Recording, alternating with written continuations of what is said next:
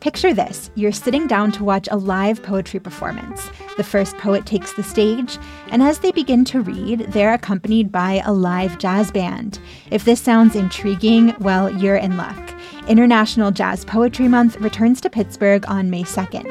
The festival features more than 50 artists, including local jazz icons and poets from Algeria, Cuba, Sudan, and Ukraine. Tickets to watch online or in person at City of Asylum's home on the north side are free. Get yours at cityofasylum.org before they're gone.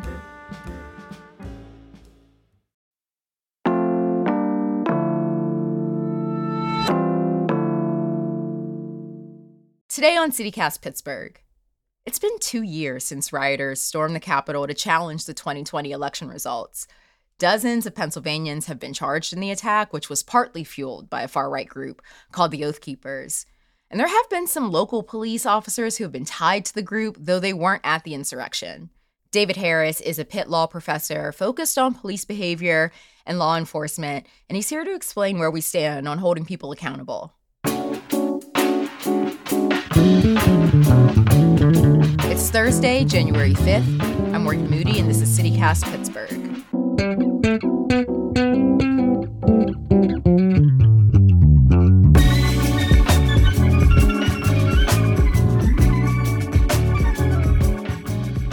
So it's been 2 years since the January 6th insurrection. There were people from Western Pennsylvania there. Some have been charged and convicted, but this event was very well documented. There were a lot of pictures and video inside, but there still are people who haven't been identified or prosecuted. So why haven't more people been prosecuted by this point? I think the very existence of all that evidence in a massive event makes it harder to get through this quickly and to do it right instead of the opposite.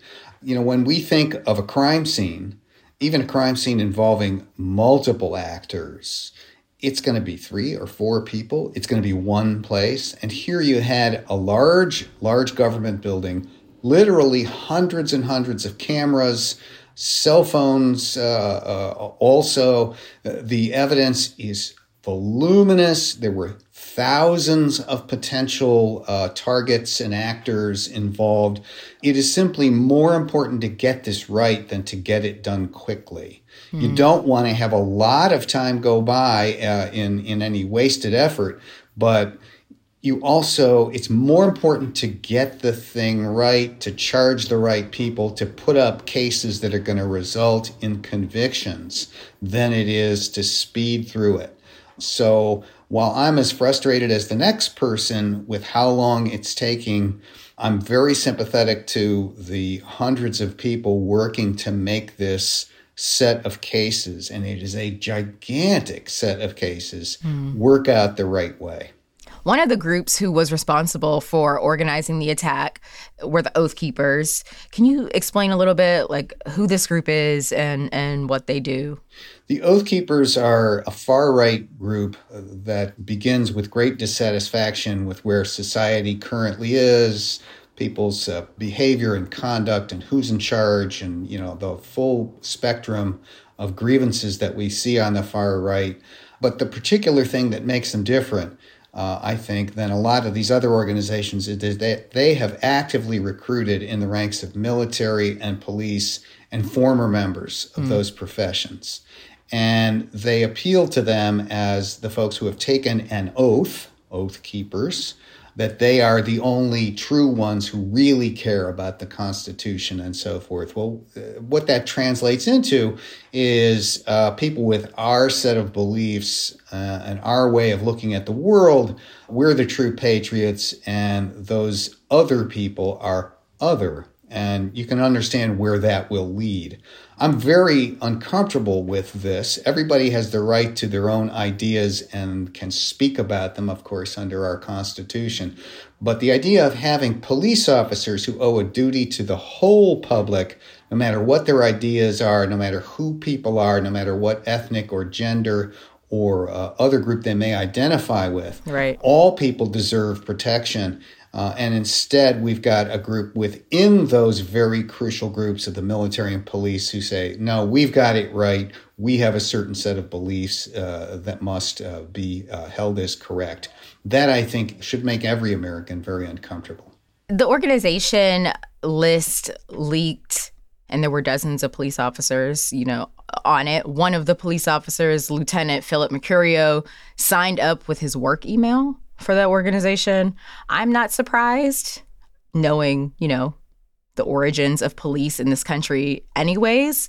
But the fact that there are members of law enforcement across the state who have joined, one of the groups that is responsible for organizing this insurrection, you study policing and the law. Is this surprising at all to you? I think a few things are worth noticing. Number one, there were also police officers who did join the group, and when they found out what it was really about and learned some things about it, they dropped away from it. How do you not know what the group is about? Well, remember that these folks are being recruited as a conscious effort to bring law enforcement in, and we know from the processes of radicalization that oftentimes people are brought in just a little bit at a time and a little bit at a time and a little bit at a time until they're finally fully radicalized. It may just be that some of these people saw the initial presentation or initial email or whatever it was that got them interested and said, hey, that sounds like a great idea. But then when they learned a little more, not such a great idea. And that may be what accounts for some of this. I'm not saying that those who stayed with it are blameless. I am saying that it is important to remember that not everybody from those ranks who started with it continued with it. Right. Point number two, I think it really does point to the fact that police organizations, police agencies, as they recruit, and with officers who are already within their ranks, have a strong responsibility to investigate, number one, any indication that anybody who is a member of their agency might be involved with these groups, and especially when they are recruiting new officers to do an in-depth background check that not only includes, have they ever been arrested or convicted of a crime, but what does the social media feed say? What do all these, you got to get into that. You cannot just trust that people who say, I want to be a police officer, have never been involved in something like this. And if you pick up in your recruiting class people who are members of the Oath Keepers or any other group like that, you've got a problem.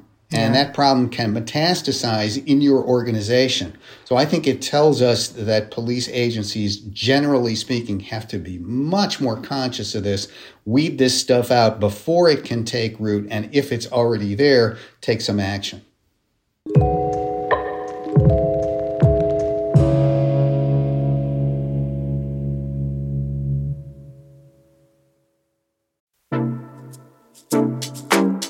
Do you like to dance?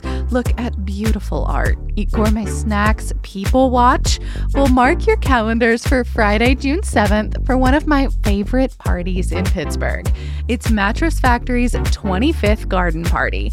The theme this year is Make Believe, and it's all to celebrate and support the creatives in our community. There's going to be live music, an open bar, an art auction, and probably my favorite, the costume contest. Trust me, I will be judging yins, and so will everyone else there. Be playful, be imaginative, explore your magical realm, because this is a theme party. You want to come dressed to impress. You must be 21 and up to attend, and rest assured, every dollar raised goes directly towards supporting the museum, its art, its education, and all of its community outreach initiatives. Get your tickets now to the 25th Mattress Factory Garden Party. They are in our show notes and online at mattress.org. As I mentioned, Lieutenant Mercurio, he was a firearms instructor, and allegedly he said that he would spread the word about the Oath Keepers to his students. The city placed him on administrative duty while they did their investigation, but eventually he went back to work. So why wasn't he fired, I guess? And why don't we know more about the investigation? Yeah, that's a great question. And the reason that we don't know why he was fired is because we don't know more. It's both of your questions together. And the reason we don't know more is because of a whole thicket of state laws and collective bargaining agreement provisions that shield police discipline and misconduct investigation information from the public. This is built into state law, like I said, in certain respects, and into the collective bargaining agreements. And to the extent that discipline and investigations of discipline and investigations of misconduct are frankly hidden from the public, that is a danger all by itself. And it extends well beyond a case like Mercurio's. Yeah. It covers everything that could get a police officer investigated by his or her department. We just in the last 2 years have a state law that says anytime a police department wants to hire an officer who's been employed at another police department, they have to give a look at a new state database that would record things like this. If they find reasons to be concerned, the hiring agency must make an explanation, a written explanation as to what they have found and why they're hiring the person anyway. Now, that's a nice step forward, but in fact, it's only available, the database, the information is only available to law enforcement. It's not available to the public. Yeah. So by hiding all this information from the public, we're going to never know why a person like Mercurio is still on the force. Was there a good reason for that or not?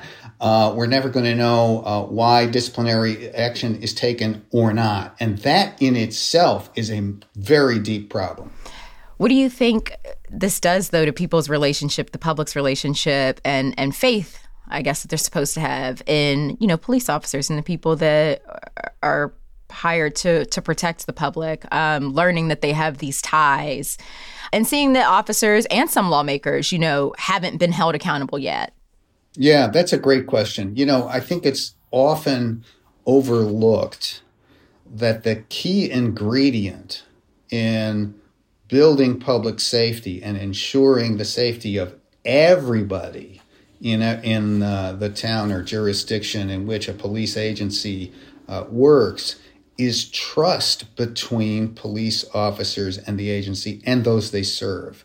It is not the equipment. It is not just the legal authority to do the job. Those things are necessary, but they are not sufficient. If you want real public safety, you have to have a relationship of trust with those you serve. And when you have an officer or some officers who belong to groups or have associations that seem certainly on the surface, to be dedicated to treating some people differently than others, to not respecting all folks equally, that is a problem for the agency and for everybody the agency serves. Because until we root that kind of thinking out of our police agencies, that sort of thing will inhibit and erode that important degree of trust. Trust is important because that is what persuades the public to help the police solve crimes. That is important because it persuades the public that when police officers are doing their job in a difficult situation, that they're doing it for everyone in the best possible way.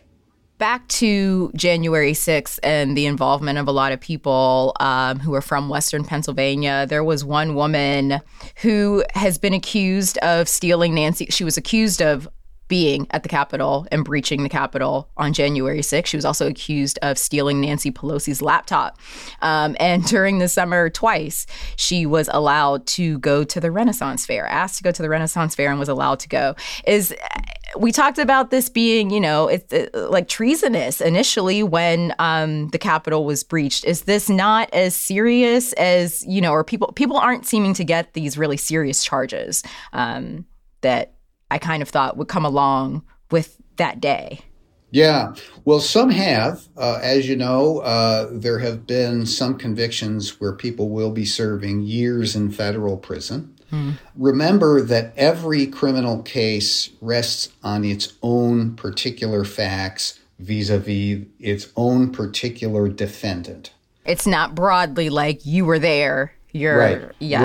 Right. We don't look at any particular defendant as responsible for the entire horrible set of events that happened that day. You can only charge and try people for what they actually did. And that proof of that has to square up with sufficient evidence to convict. Prosecutors do not charge cases unless they think they can prove the charges beyond a reasonable doubt. At least that's the standard. Yeah. So with regard to her, that woman, or any other particular defendant, they are charged with particular crimes, not the crime of participating in January 6th, but particular crimes for which there is evidence that can be used to prove the case beyond a reasonable doubt. That's the starting point for any particular case. And then any decisions that might get made, like, can this person be free on bail? Can this person, attend the Renaissance Fair while they're waiting for trial? Whatever it is. Twice. Right. That's the kind of thing, that's the starting point from which we have to view what a court allows the defendant to do while they're on release pending trial. What can we learn from all of this about how people get radicalized? And also, are you at all concerned about extremism growing in Pennsylvania? I'm deeply concerned about extremism growing in Pennsylvania and elsewhere across the country. The loudest voices in the age of Twitter and TikTok and so forth get all the attention. And we are so atomized in our consumption of information that we can all find a news source and a conversation group that confirms all our pre-existing biases and feeds us only what we already believe. And that is where radicalization can start.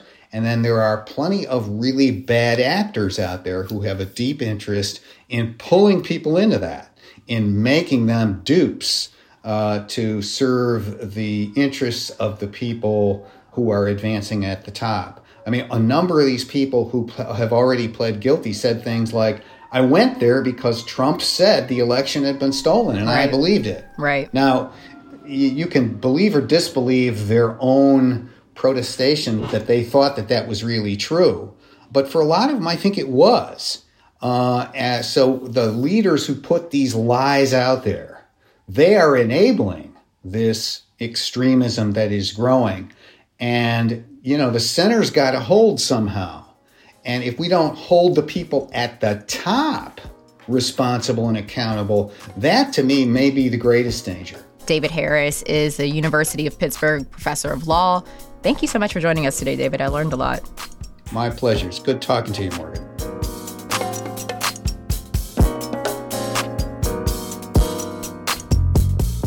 A little more news before you go.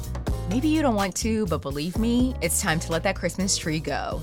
And now you can recycle that holiday cheer. The City of Pittsburgh and Allegheny County Parks Department are running a Christmas tree drop-off program. The trees will be turned into mulch that will be ready for residents by the spring. So, from your living room to your yard. City collections are happening now through January 26th, and county collections run through January 14th at various locations. And you can find more about that in our newsletter. And the new year has brought even more change to the Pittsburgh media landscape. A subsidiary of Black Communications, which currently owns the Post-Gazette, is buying Pittsburgh City Paper, that's our alt weekly, from the Butler Eagle. The deal is expected to close this month, and Black Communications says City Paper will stay independent. And this comes while a lot of Post-Gazette workers are on strike. They have been since October because they've been demanding better labor conditions. The Butler Eagle has been publishing print editions of the Post-Gazette during the strike. City Paper was critically covering Post-Gazette labor relations. That's all for today here on CityCast Pittsburgh. If you enjoyed the show, tell your friends, tell your family, rate the show, leave us reviews. We love that. And of course, subscribe to our Hey Pittsburgh newsletter. We'll be back tomorrow morning with more news from around the city. So we'll see you then.